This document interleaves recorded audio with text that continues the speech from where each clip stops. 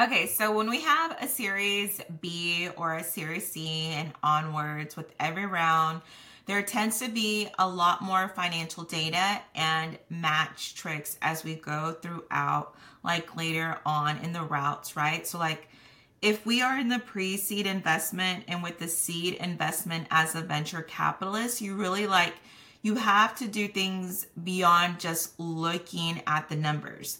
Because if you go to someone who's raising money on a PC round and it's just an idea, and well, how do you know? Like, you can't just look at their balance sheet, you can't look at their bank account and make judgments off of that because it's really just an idea. When Mark Zuckerberg started Facebook, which is now Meta, he got the initial investment from Peter Thiel. They weren't making money, right? They were losing money. But here's the thing. These investors are sometimes not betting on the actual they're betting on the founder, and they're betting on the investment to what they're making money, right? When they're losing, they're still able to get a $5 million valuation because Peter Thiel understood the importance of overlooking the basic financials. And instead of focusing on the team, he focused on the idea, on the strategy to build this into a multi-billion-dollar company, okay?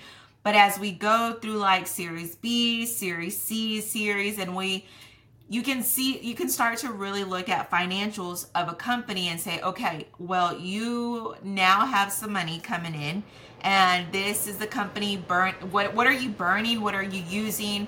Hopefully you can get closer towards profitability as you go throughout, and you get down to like Series D or Series E, and hopefully at some point there is an IPO or some sale of some sort. As many of founders, that's their goal, to exit, to sell, or to make it into an IPO. So these are the stages of venture capital. Sometimes you'll see people like skip on some of these and go like straight to a seed round, or they'll like skip one and they'll do a bridge round in between them, but like then like they're in a formal round. So it's all about what is necessary to get to where you want to go. And now let's talk about dilution. This is really important thing to understand here, because most people don't think about this, which is absurd, but you absolutely need to know at every round that is raised for your startup, you end up getting diluted, right? Because you're bringing on new investors and you're giving away some of your shares to these new investors. In some cases, okay, it's okay, right? Let's say that you own 10% of a company at the pre-seed level as a venture capitalist, right? You own 10% of the company. You invest $500,000 at a $5 million valuation, right? And now if that company goes and raises a new round, with every new round, it tends to be somewhere between like 15 and 20% dilution, because that's typically how much it is going to be given to new investors on every new round, right? So if you own 10 of the company, but now we're bringing in new investors on the next round, you might only own 8% of the company unless you continuously follow up every round, continuously investing money into, which sometimes we tend to do. Really, it's dependent on the fund. So you do get watered down and you do get diluted over time if you're investing, if it's in pre-seed and you own 10% and you never follow up on any of those other rounds. By the time you get to like a Series C, a Series D, or E, you're like having an IPO.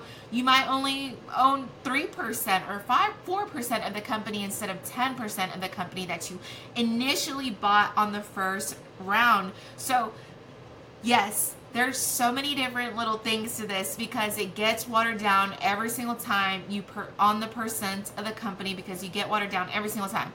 You have to, you just can't just leave it alone, leave it there every single time. You don't have to, try to fight and keep your equity, but that means you're going to have to continue to put in money every round and keep upping the ante, basically, to retain the equity that you had from the first round that you get into, okay?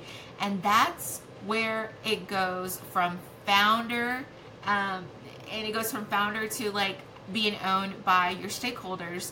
And this happens all the time, you know, like founders, they start owning 100% of their company, but by the time they get to the late round, you know, Series D or later, they might have, you know, only 30% stake in the company. But the goal here is that with every new round, you're raising a much higher valuation, that it doesn't really matter. Like, you're still gaining anyway. So if you own 10 and then the next one you own 8%, but the value of the company is 10x, well, you still have a much higher gain, right? So that's why a lot of people don't complain about it, but you want to be aware of it. There's even cases where like founders will get kicked out of companies because they don't own enough, like when they started off owning. And you know, like Steve Jobs, happened to him in the 90s. Somebody, you know, he got kicked out of Apple, right, because they fired him.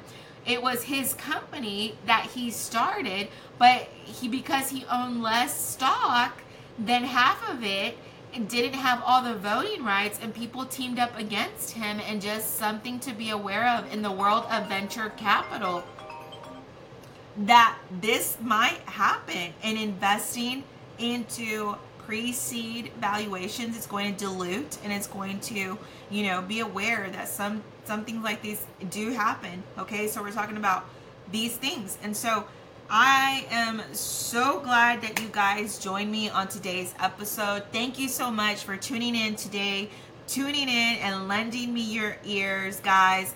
Please make sure to leave me a review on this episode. Share it with your friends. Get involved. Listen up. And please come and join me on social media. I am Christina the Meta Maven, and you can listen to this platform on all platforms that you listen to. All right, guys. Thanks so much. Peace and love.